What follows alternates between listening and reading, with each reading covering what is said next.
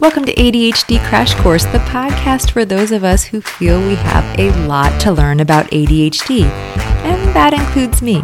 My name's Danae Cannon and I'm your host. I'm an occupational therapist, a certified coach, a mom of more than one child with ADHD, and I have ADHD. So welcome to the podcast. We're in this together and let's jump in.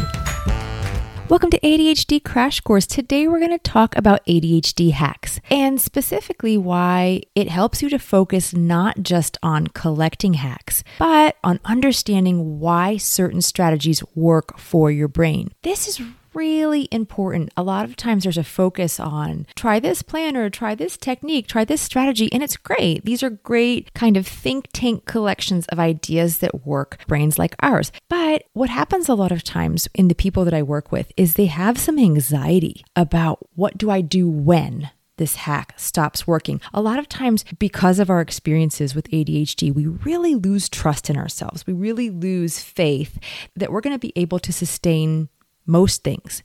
And I like to reassure them that it's probably going to stop working. Aren't I mean? But seriously, it's going to stop working and that's okay. The hack isn't magical.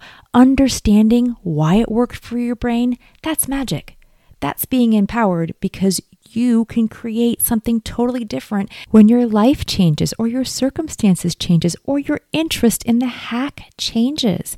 We have brains that want novelty, change, interest, fun. If something is working for you, fantastic, but it doesn't mean it has to work for you up until retirement. And I think when we really focus on understanding your brain and why a hack works for you, it puts you in a better position, a confident position, a powerful position. You know why this works, so you can go manufacture another hack for a different phase in your life.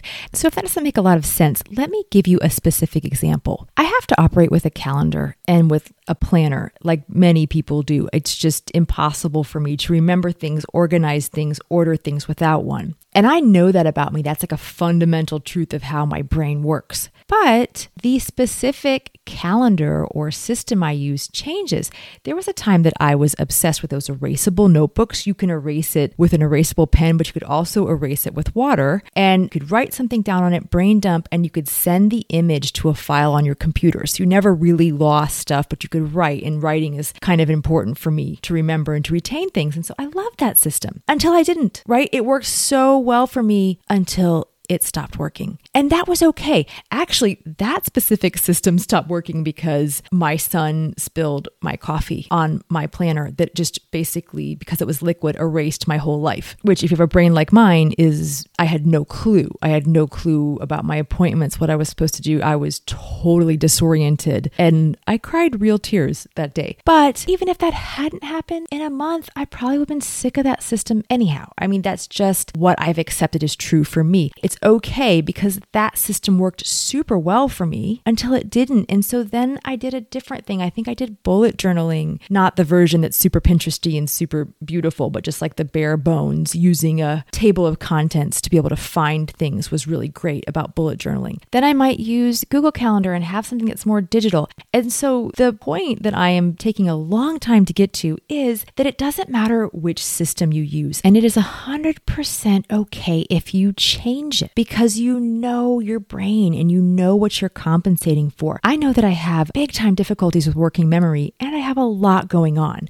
So I know no matter what, I need calendars and planners. Which one I use is totally up to me. It's totally up to what's interesting to me, what's fun to me, what's engaging for me. I did an episode about what helps our brains with motivation. And so things like interest and fun and novelty are important. So if you need to change your hack to keep interest, novelty, and fun in it, that's fine. You're compensating for a skill set. The style that you do that in can completely change. Now, some people hear my approach to this and my opinions on this. They feel relieved. They're like, oh, awesome. Good. There's nothing wrong with with me. I can change this up. I can switch this around. And they feel like a confidence and a comfort in hearing someone else say that. But some people feel like that is so inefficient. Why would I do that? Because it did work for me. Therefore, it should still work for me. I should just dig my nails in and just battle through this and keep using the system that works for me. And I totally understand that point of view. And they're not wrong. It's less efficient. It's less efficient to switch your hacks, to switch your systems. But we have to accept and embrace and work with the brains that we have. And if you're an ADHDer that can use the same system on throughout eternity, great. That's awesome. Do that. If you're somebody that flounders with it and feels less than because something worked for you a month ago or a year ago or in grade school or whenever, and it's not working now,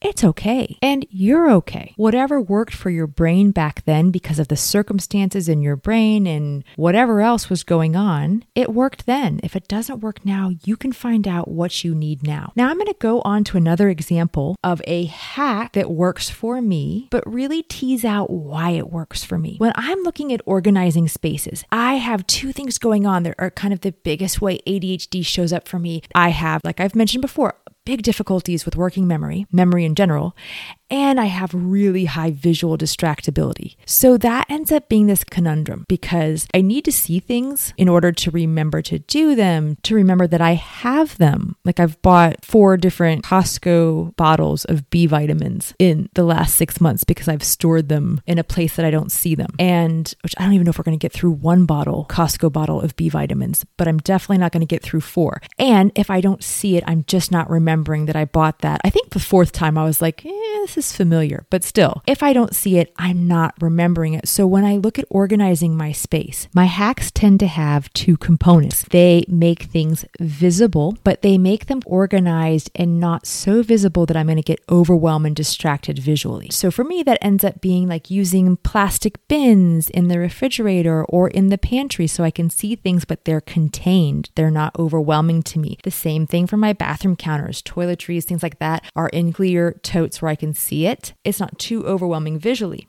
I use those over-the-door shoe hangers on almost every door in my house. I've got them inside the pantry door for kids' snacks, inside the coat closet door for umbrellas and gloves and masks. I have them inside our bathroom doors for toiletries. That works really well for my brain. But let's say that I have a client and she doesn't really have working memory issues, but she has that same visual distraction piece that I deal with. None of my hacks are going to be helpful to her because she's visually distracted and she doesn't need to have her memory compensated for. So it's just going to be noise. It's going to be visual noise when she looks around and sees all of these contained but still visible things. We both have ADHD. We both have visual distractibility. We may even have lives that totally parallel in every other way, but I understand my brain and she understands her brain. I know why my hacks are working for me and she knows why they don't work for her. And this is why in coaching, you are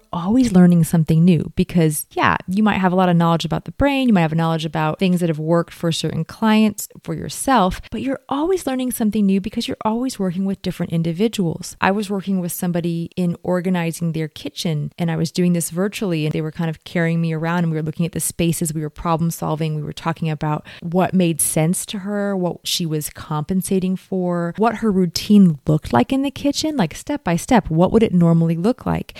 And when we were picking all that apart, she came up with solutions I would not have come up with. And honestly, that's part of why my work is so fun to me. I come with my base of knowledge with the intention of equipping my clients with that knowledge. And the rest we work out together. We're a team. We're figuring it out as we go. It's part science, it's part art, and it's definitely a team effort.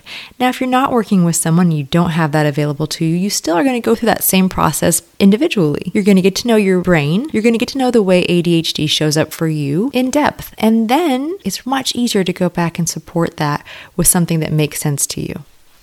So that's it for today. We're living in a great time where we have access to so much information. We have access to people's stories and tips, tricks, information probably more than we can even process. And it's great to take advantage of that information that's out there and to use it to make our lives easier and to support ourselves. And as we do that, if we can keep our eyes on the bigger picture, which is really becoming experts about our brains and understanding ADHD and understanding the way it shows up for us, then that's going to help us so much for that next phase of life, whatever it is for us. So thank you so much for joining me, and we'll see you next week. If you're finding ADHD Crash Course helpful, please pass it along. Subscribe so you get notified when there's new episodes. Give me a review so I know how I'm doing. And all of those things will help me keep making these episodes. Thank you for listening and hanging out with me on ADHD Crash Course today.